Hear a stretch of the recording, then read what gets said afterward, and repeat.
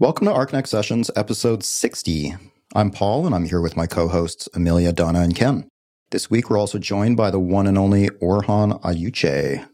Orhan, great to have you on the show. Thank you. Glad to be here. I've been here before, but this one is really special because I have Ken and Donna on the other side of the line, and I'm really happy to be here and share this session with everyone.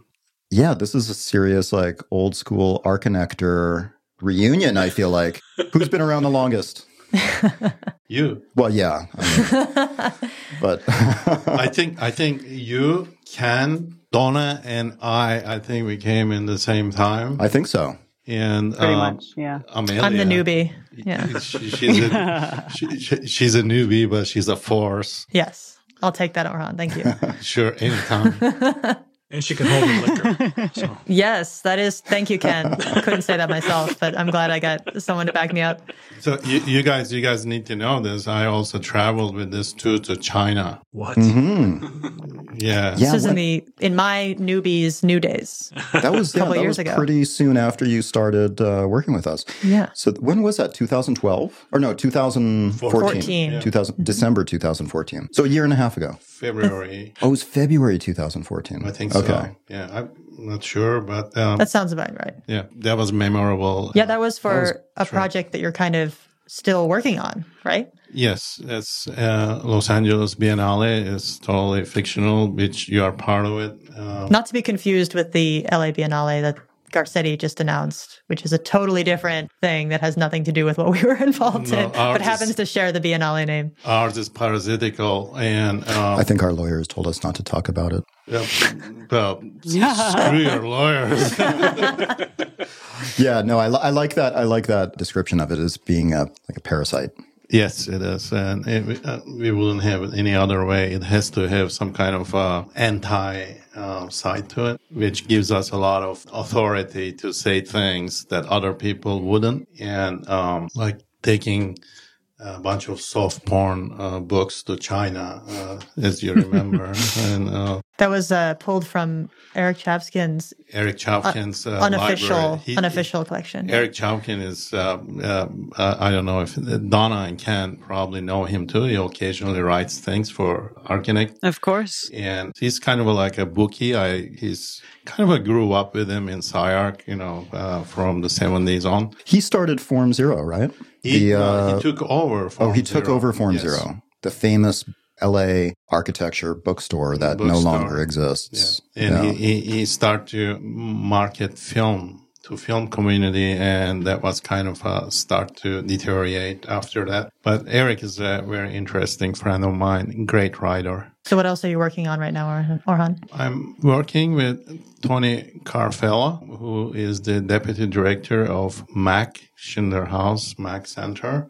And we are working on the translation of this rather obscure book that was written in late 1970s, predating Mike Davis's City of Quartz. And it's written by Giovanni Berino when he was doing his dissertation in Los Angeles.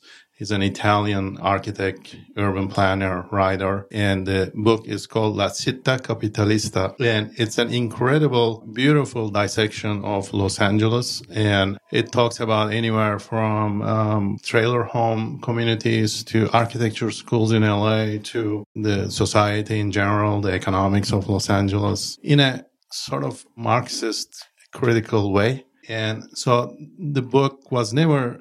I had the possession of the book since the late 70s. I found it in SCI-Arc library and walked away with it. And you found it in the library. It was just tucked away. Finders keepers. Yeah. Finders keepers. Those days, SCI-Arc had altogether, I think, 50 books in their library. And then later on, the architects started to donate their books and the library started to get bigger. Yeah, I remember I went and saw Ray Cappy speak at SCI-Arc and referred to the students of SCI-Arc at that early age when it was first starting, pushing to really have a library, but they didn't really have one because they wanted to leave that to the formal universities. They could leave that responsibility to someone who was more, uptight, and they could just do whatever they wanted. Exactly. And then Gruen Associates donated their library to SCI-Arc, and with one condition that it had to come with the librarian. So the librarian also came with the books. I took one book and I'm doing some things with it over the years, La Città Capitalista, but I also donated a lot of books to SCI-Arc Library in the past. So, I paid back. And Definitely. I'm not a bad thief. Well, once you get the English translation funded, then you can go back to SCI-Arc and present them with the shiny book, new copy. Yeah, going back to the book, it's written by Giovanni Borino, and Tony Carfello and I have been working on this. And we found located the writer. He's in Torino, still teaching urban planning, architecture. And he's super excited. We found a translator, and we are waiting to be funded from Graham Foundation at the moment. And if we don't get it from Graham, we're going to get it from somewhere else. There's always a ways to get it. It's not a big budget project. So that's one of the things that I'm working on, aside with Los Angeles Biennale, and we applied for Oslo Triennale, and they kind of were super excited in the very beginning, and we haven't heard back since after having our initial interview with them. So Tony is kind of pissed off, so am I. So what we're going to do is we're going to do perhaps a session on an Oslo Triennale, which is about dislocated people, immigration, Syrian refugees, and all that. We're going to do a version of it here without their permission. It's a perfect Los Angeles Biennale, LA Biennale thing to do. And yes, you're right. It's not the same Biennale. It's a kind of a runaway. It's illegal. It's not funded by anybody. And so we don't owe anything to anybody. So we can basically do anything we want to do with it. I'm sure that you would be also interested joining us this summer. You'll be staked out in the middle of the LA River in a dry season, just doing donuts and something like that. Yeah. And it's either that or we might be attaching ourselves to Mayor Garcetti's latest project, the Public Art Biennale, and let's see what we can do with them. Some fruitful collaborations. Yeah. And these are a couple of things that I'm working on. There's always other stuff. There's tons of things, but these are the things that I can remember. I guess I'm most preoccupied with those at the moment. And you also wrote a piece for us recently. I did. Yeah. That just got published today. Yeah. I mean, the day before this episode is airing. That's an interesting piece because I remember you asking me to write about it way back in August. And back when we started the Archinect Travel series, which is basically where we ask architects in different prominent cities around the world to share with us their favorite spots and their favorite parts of the city. And honestly, I did start to write about it. Actually, I started the first few ideas when I was in Turkey staying with my mother in the summertime. And actually, I did work on it all these months. It's a short, really kind of a ridiculously short and kind of uncluttered piece, but it did take me for a while to put it together, carefully mapped out the initiatory of the piece. And I want to turn this into a kind of like a road trip, which Quandam in Archinect properly called it out in his commentary. By the way, I know that he's a little bit kind of not everybody's favorite person, but I know Quandam over the years, and we have been exchanging mails and things like that. There are some really good redeeming sides to him. I just want to announce it here. He's shared those sides with us many times. Yes, correct. Yeah. Maybe a few thousand times. Okay. But I agree with you, Orhan. I agree. I guess I'm like friend of the friendless, always been in my life.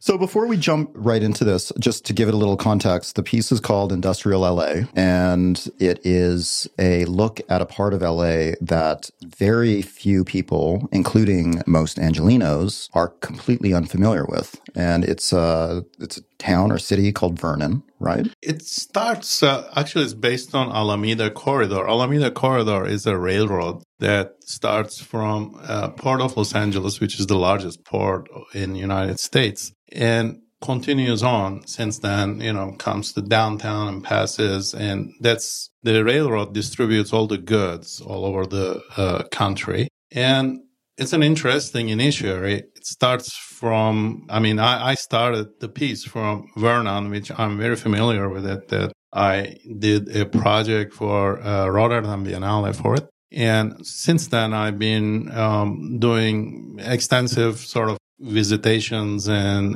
research on the place. And there are a lot of, anyway, the piece starts from Vernon and goes all the way to Port of Los Angeles and stops in all these interesting stations, as I call them. And it's sort of a road trip, really. That's where. So how would you describe Vernon for those who have never heard of it or let alone seen it? Instead of me describing it, I'll tell you a little anecdote. When I was there, one of the first times with some students, Vernon is a place that is about 4 square miles. It's 2-3 miles south of downtown Los Angeles. And it's even the sign of the city says exclusively industrial. And all these industries are there because Vernon is able to produce its own energy, electricity, and they sell it very cheaply to the industries they've been occupied. It's kind of a company town, family town. And anyway,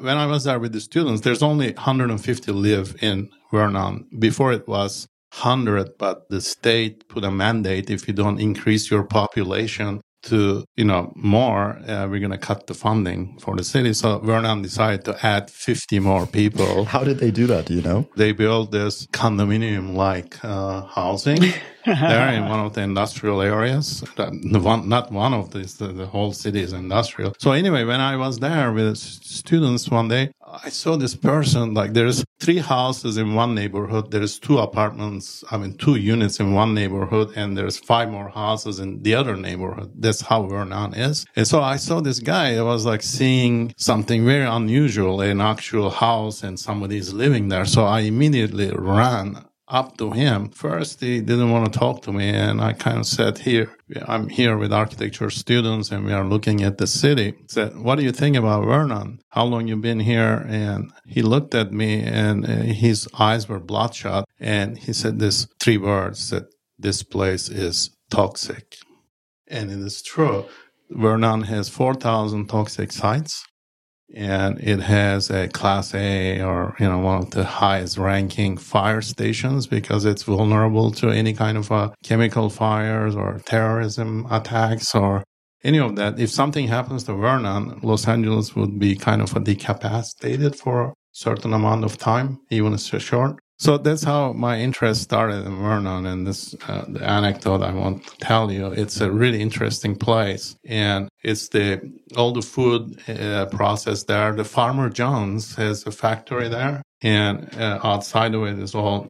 It's incredible. The pride and joy of Vernon is a big mural showing a pig farm, showing happy pigs and all that, but inside they're slaughtered. Very sad. And after Vernon is, the one geographical condition of this place, or the places that I've written this piece about, is they're all unified by LA River, which is, much talked about feature in late urban design and planning conversations, as we all know. So that's, I hope I didn't veer too much off from the... Well, what I like about the piece is that it's not simply a road trip through different architectural icons as you would traditionally understand them, but there's a bunch of different varieties. You speak of a casino, Schindler designed, I believe in Watts, a chapel that's been kind of left to decay. As it can only be known as the Chowder Barge, which is a thing that could not be less appealing to in how it's named, but is like a floating houseboat bar that kind of clinches the end of the journey of the road trip. I'm like that, actually. I'm a little bit of Beat generation person, maybe a little younger at the time, but that's how I travel. Even if I'm going to the next neighborhood, I kind of look at things that way. It's kind of a little bit of a storytelling way. And all these places over the year made certain ways to my conscience. And it's always like that for me in LA. Don't be fooled with my accent. I've been here for a long time. Sometimes people ask me, where is this? Where is that? Not only I know where they are, I know what they used to be. So it's that kind of, way of looking at places and not necessarily just driving it as here's a snapshot here, snapshot there. Although the article looks like a snapshot, it's a little bit in depth, at least in my mind. And the writing poetry is kind of a really reductive process or anything for me. You just consider every word carefully and you put it in there. It has some other layers to it. So I try to do that, and I like to keep continuing. It started from my piece on the constellations of Los Angeles, which I did with Postopolis, LA, which was a big thing a few years ago. Jeff Mano and Brian Finocchi organized. And so I just kind of in different manners continue the same kind of an exploration, geographic exploration of the city that I came to know or still trying to discover myself. So the Constellations article was so fantastic, Orhan. I loved it. Thank you. But I wanted to ask you if you feel like this area, the Vernon area, is it under threat of disappearing? And the context of that question is this neighborhood in more of a threat of disappearing than anywhere else in LA has been in the time that you have lived there? Because we know neighborhoods change. We know things live. Do you see this neighborhood as disappearing? No, actually, it's just the opposite, which is kind of really interesting. Vernon has been carefully be very protective of their industrial existence and vicinity of Los Angeles. So Vernon is a city very careful about, even their residential policies are sort of, I'm in agreement with them. This came up in Rotterdam when we were discussing Los Angeles with some architects there that, I have emphasized before the necessity of industrial neighborhoods in American cities or any cities anywhere. I'm sort of, I wouldn't say against, but I'm highly critical of urban design ideas that, like the word that I kind of came up with, gin fizz urbanism, for example. Right. I'm kind of very much critical about this kind of a celebratory urbanism thing, consumerist urbanism going around, vibrant cities, etc. I think the cities has to have this very healthy dosage of industrialness to them, the working communities, and the kind of real aspects of any kind of a population. Absolutely. And so you see that maintaining in Vernon. You're hoping that it won't gentrify, in other words, or you think that it likely won't? I think Vernon would be the last place to gentrify. First of all, there is one very protective thing about it is toxic. It's an exclusively industrial toxic neighborhood of 120 people. Yes, and I want to emphasize that. So if anybody has any plans, so they just kind of retreat from it.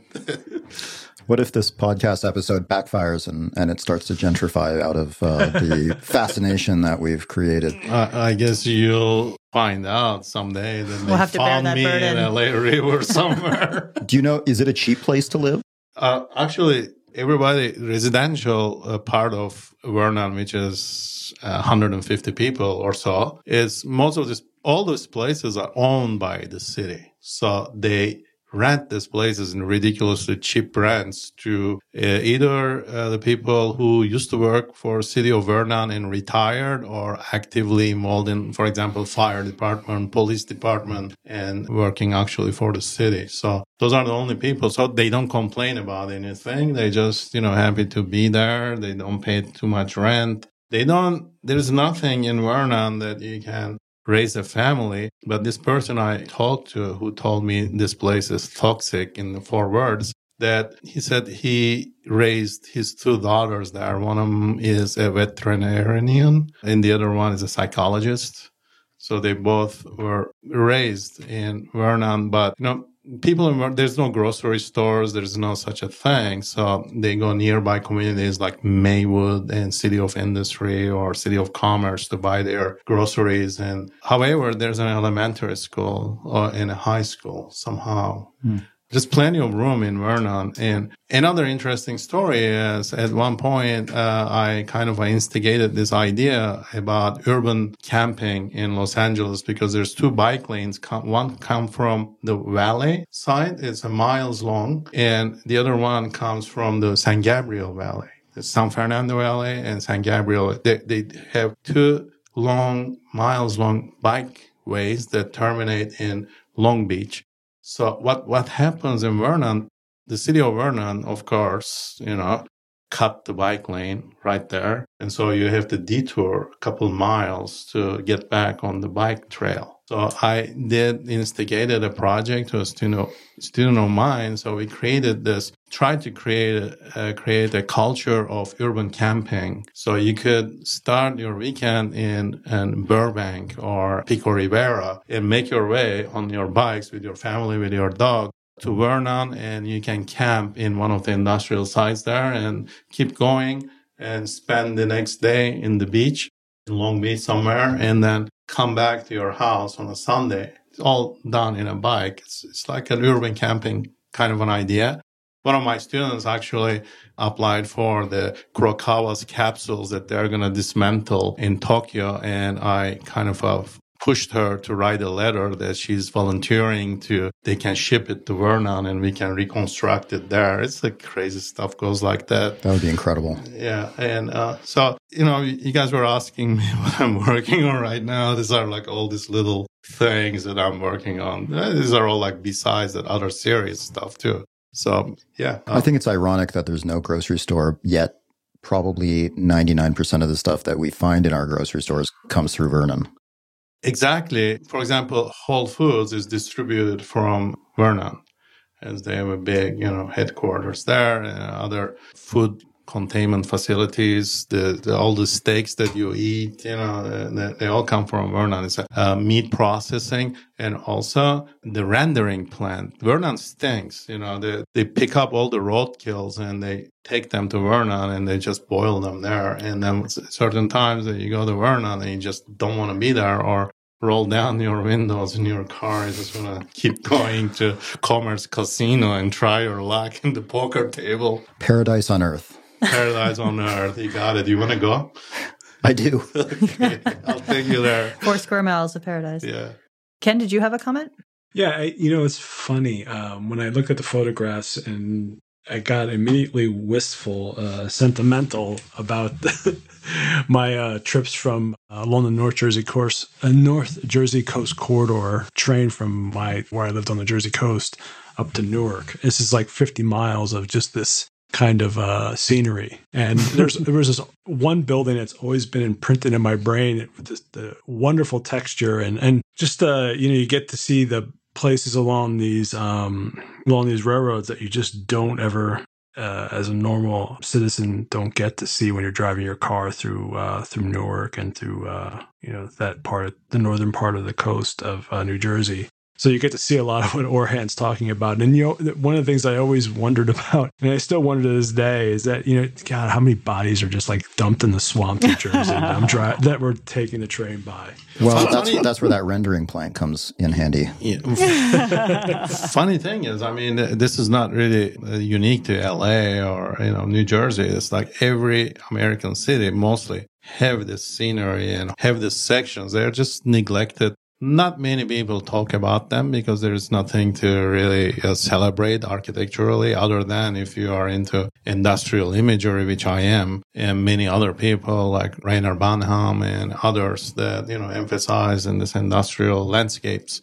Supposedly the second season of True Detective is based on the political corruption and the industrial culture, you might say, of Vernon. Very true. Each time I mention Vernon, everybody says, "Oh, did you watch this episode?" I just say, "Yeah," but I don't really watch television. But it does, because the river kind of is the uniting vein through your piece and is, as you mentioned, for the bike paths, kind of the uniting transit path that connects these seemingly very disparate aspects of LA culture. Do you imagine, especially with the more attention on the river and the Gary Project and the master planning, that eventually the culture of LA will have to refer to Vernon in some way? Everything will have to kind of be brought together and perhaps not reconciled, but organized around a more holistic idea of all of the different areas that LA does represent. I mean, if it's done in the acceptable ways, why not? There's LA River has a huge potential to be used for all kinds of recreational ways for the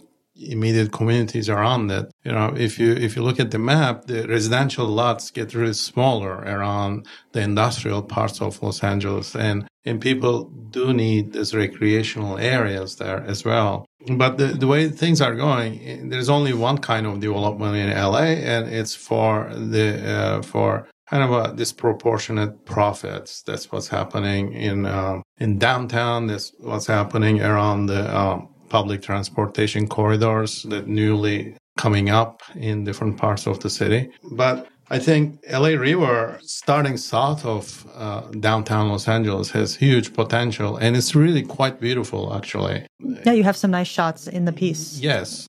Even around like Vernon, there's like beautiful shots of Los Angeles River. And as it gets closer to the Pacific Ocean, it even gets more interesting and picturesque, actually. And there's a lot of landscape, open areas, space around there. I mean, if I was a bicycling person, I would definitely use that trail over and over. Maybe with a gas mask.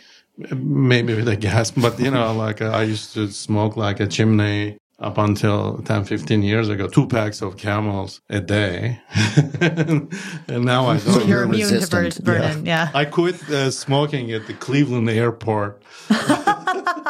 That's true. Yeah. That was the inspiration? Was something about the Cleveland airport, or just a nice stamp to put on the experience? No, I just want to stop. We were visiting my wife's family in Ohio, and I just threw the cigarette in the pile of snow that was there. And I said, I'm not going to smoke for a couple of weeks, and it became a month and year and so on. Really good decision that I made there. I'm proud of myself. As you should be. Yeah.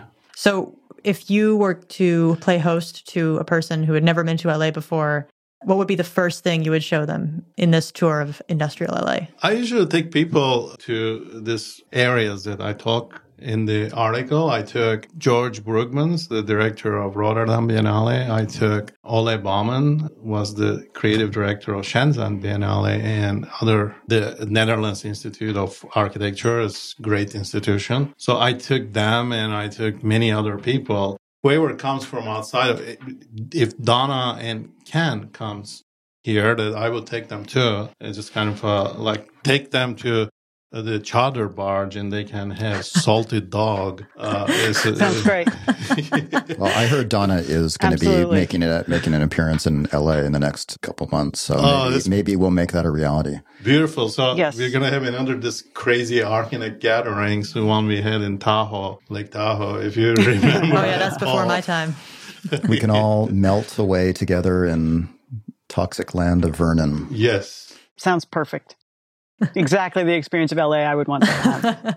The thing to me, and Ken, you mentioned Jersey, and I think about Jersey, and I think about the Midwestern landscapes when I drive up through Gary to get to Chicago. The difference here somehow is that the LA is so beautiful. The sky, the sea, the breeze off the ocean, everything about it is so beautiful, and yet under that sparkling sky is this weird industrial toxicity. Yeah. True. It seems somehow more at odds with the sky than in Jersey, where everything's sort of gray anyway. Very true. Yeah, I think it's what's interesting. You see the palm tree.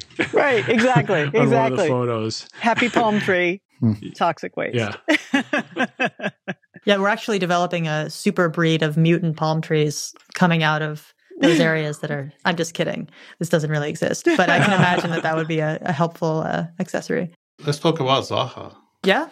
Let's talk about Zaha. Oh. I mean, it's such a jump. She wouldn't go to Vernon, perhaps, but Well, one of the first things that popped up when news of her death came up was the post to the news that you made only just a few months ago. Yes. Linking to the archived footage of her lecture at SCI-Arc, which was, I believe, the first time you had ever seen her in person. 1985.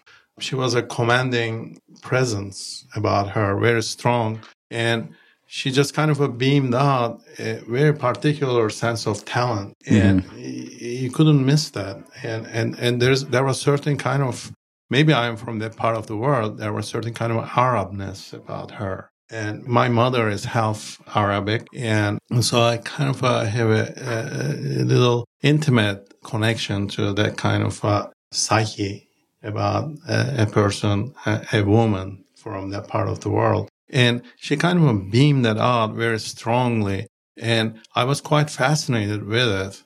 And that's why what inspired me to put on, especially there was all this hyperbolic discussions going about Zaha is this, Zaha is that. Everybody was kind of dumping on her. That kind of made me think about her in such a way, kind of almost like from memory. I said, I have to post something that is at least, kind of says what I think she's about. And I was pretty accurate, actually, in many ways. It's very hard to miss Zaha when you see her on person or when you hear her talk, when you shake her hand and when you exchange something. She just kind of beams that kind of an energy, or she's an incredibly strong architect, woman, whatever. The interesting thing about it is now she's passed away. Everybody wants to kind of pull Zaha into their cause. There's all this thing about, how Zaha, the woman architect, there's discussions. I'm not taking one position or the other. I care less, really. But I just go to direct to this person,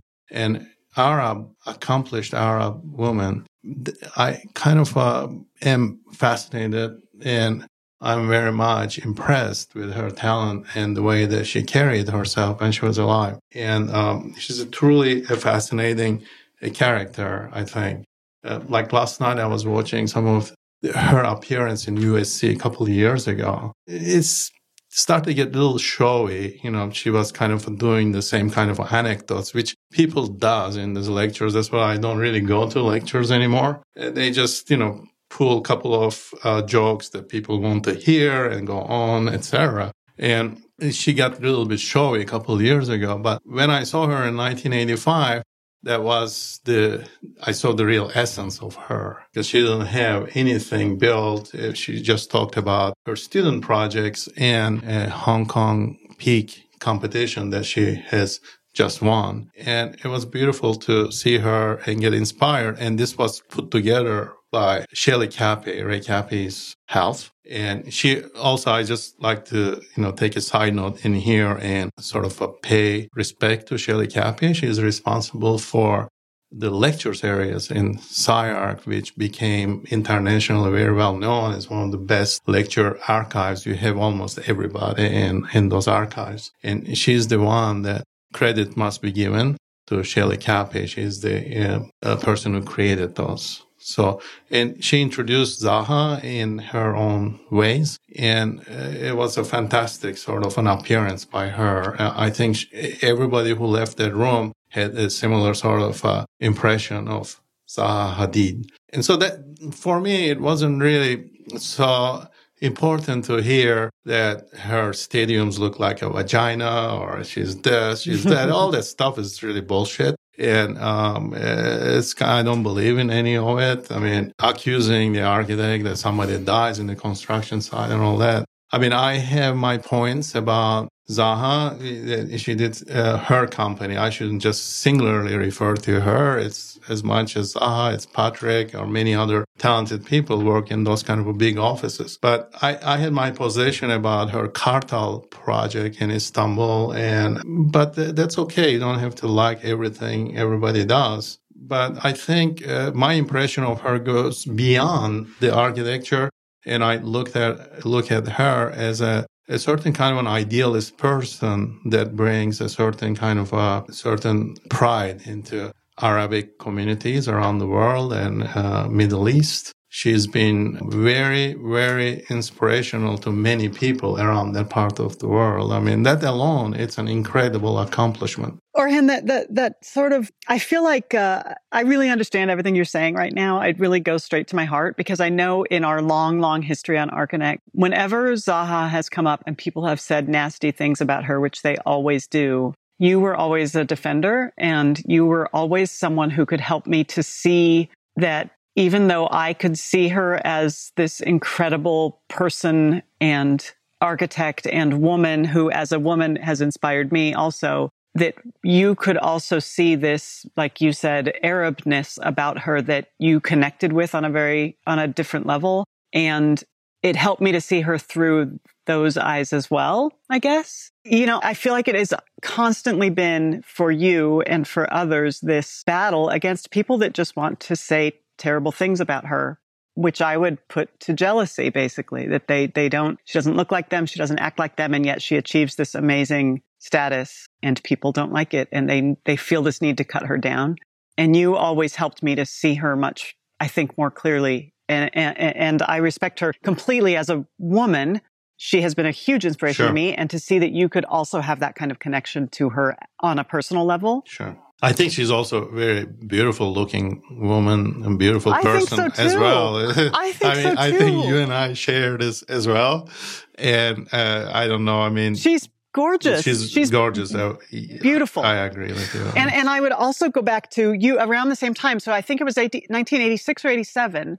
My very, very good friend and former business partner, Matt Harris, who I went to architecture school with in Arizona, he took a semester and went to Japan, and Zaha spoke in their lecture series in Kyoto.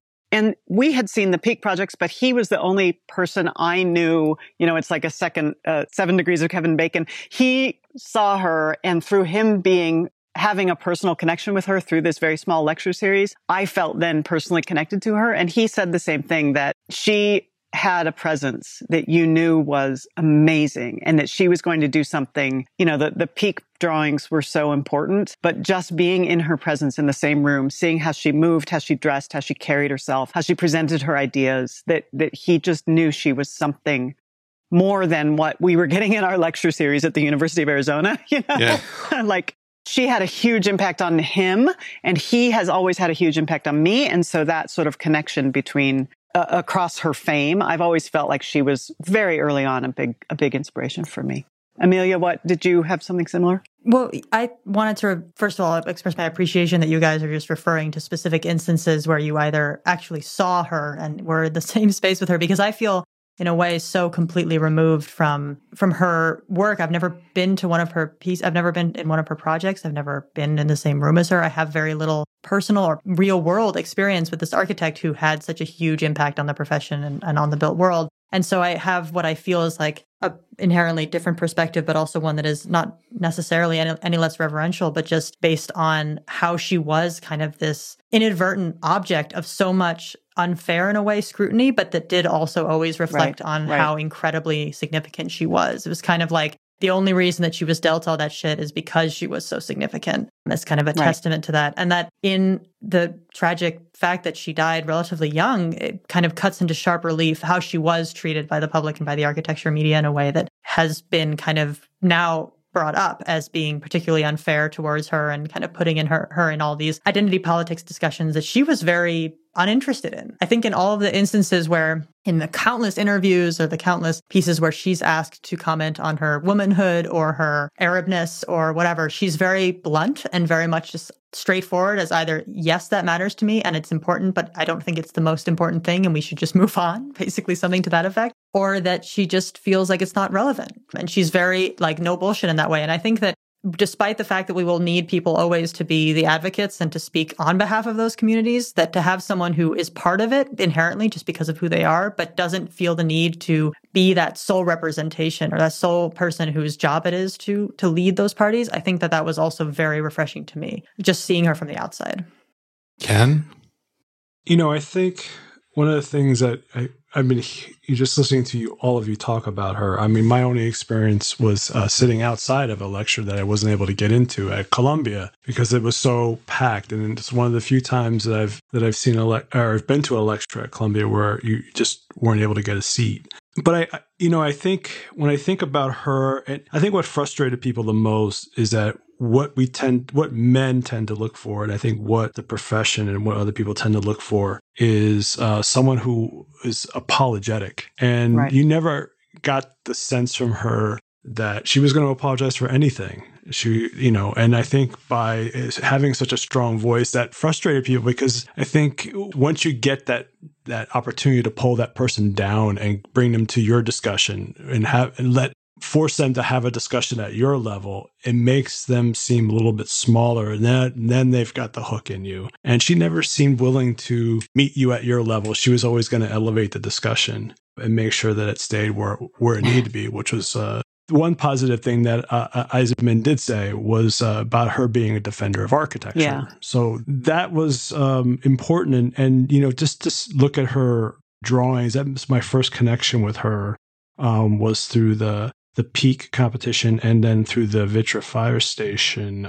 To see her influence across, even when I can't help but look at the Ethiopian artist, Julie Mertu, I think that's how you pronounce her name, whose work looks, her work is stunningly familiar when you look at it to connect with Zaha's paintings. So it's terribly sad that she's gone. And I think what I think about now is what is the legacy and how does the firm navigate this obviously catastrophic loss going forward? What does it become? What happens to the people there? What is the voice? How does that carry through to the future projects that are either in the office now or be under construction currently? And then what happens to her legacy? We've had this discussion with Billy and Todd, and this, you can think about those things when you're kind of planning your exit from the profession. But when something like this happens, where you're not thinking about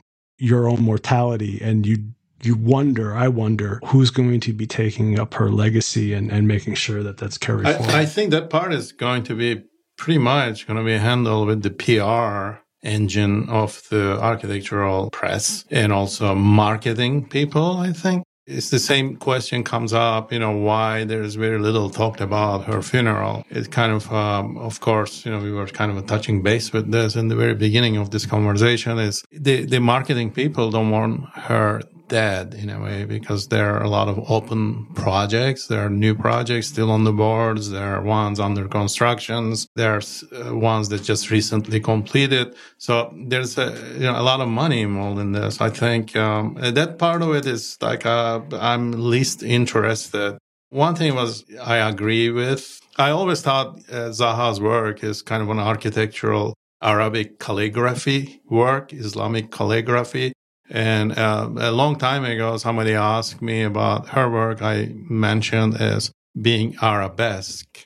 And we should talk more about her work rather than, what she said or how she behaved here, what she did there. I think there has to be a little bit more conversation has to come forward about actual work, what she was doing, and what all those projects mean to, for example, everybody wants to kind of identify and use Zaha Hadid after the fact that, now she is the person to carry on the parametricism flag or any other architectural sort of style related or the school related issues. But I think if we leave all this stuff aside and really talk about her work, there's still a lot to be learned from her talent. Well, I think, as she lived, we spoke about her often. I don't think that there are any other architects that were mentioned as often as she was on Archinect since we started almost 20 years ago. I think that's, it's because what she did and who she was really important to our field. And, I think since her death, a lot of comments that came up after David Bowie's death, I find have been very appropriate to use in that, we were, as sad as it is, we were really lucky to have her influence in our industry as an architecture role model and as a tremendous, talent that had an unbelievably laser-like, creative vision from the beginning. I mean, the seamless transition from her work as a student into her work as a architect building projects all over the world was incredible. I think it's unprecedented. I've never seen that kind of talent transition between media so smoothly. Anyways, so yeah, architecture is a lot less interesting without her, and we're definitely going to miss her a lot on Archinect. One little story that I can share is when I met her last year at her gallery in London, and Patrick Schumacher was showing me around the gallery and the office, and she was sitting there at her incredibly expensive glass table. And she was working. She was really busy working. She wasn't just, watching everybody doing her work. She had one office, and that was in London. And that's because she was involved in every project. And she had a team of people presenting her with work. And she was, you could see that she was very, very dedicated to what she did. But it was a really humbling experience when Patrick came and introduced her to me. And, at first, she just kind of kept her head down and she kept working when he said, hi, this is Paul Petrunia. And she was like, okay, hi. And then he's like, he's the founder of Archinect. And then she looked up and she shook my hand and said, "Oh, it's nice to meet you." And I was really both humbled at her lack of interest in me and very excited when she perked up when she heard Archinect. So that was a very exciting moment. And you said she smiled. She did. She smiled. She did. When he said Archinect. She had a big, beautiful smile. And as somebody pointed out on Twitter recently, I forget who it was, it's amazing how many photos of her smiling and happy have popped up since her death. Yeah. Nobody ever saw these before she died because, people like to look at the harsher side of her, which was basically just a strong architect pushing forward in a field that's not too kind to other architects. Well, on that note, let's call it an episode. Thank you so much to Orhan for joining us. I hope that this is the first of many episodes that you'll be joining us on. Thank you for inviting me, and really enjoyed. And I would have liked to hear more. I hope I didn't take most of the conversation or microphone time here. No. The Zaha conversation will continue. It will. Yes, we should. I think in the long run, more about the work will come out and less about the dame side of her. And I'm looking kind of forward to it. Somebody truly dissect the work. The work is incredibly complex. More you look at it, more it unfolds. Yeah. Definitely, her legacy lives on, so she will be discussed ongoing. Thanks to everybody for listening to another episode. You can reach us on Twitter at our Twitter account, Arc Sessions, or with hashtag Archinect Sessions. And you can send us an email to connect@archinect if you have any suggestions or questions or feedback. You can also post that feedback to iTunes in the form of a review and a rating. We would love to get your thoughts. I know there's thousands of you out there listening to us, and there's only a few comments, so we're waiting for everybody to let us know what you like and what you don't like. And stay tuned for another episode of 1-to-1, Archinect Sessions 1-to-1. If you haven't subscribed to that, please do. The next episode will be airing on Monday, which is 3 days from this air date. And we'll talk to you next week. Thanks, guys. Thanks. Thank you. Good talking to you all. Bye-bye. Bye.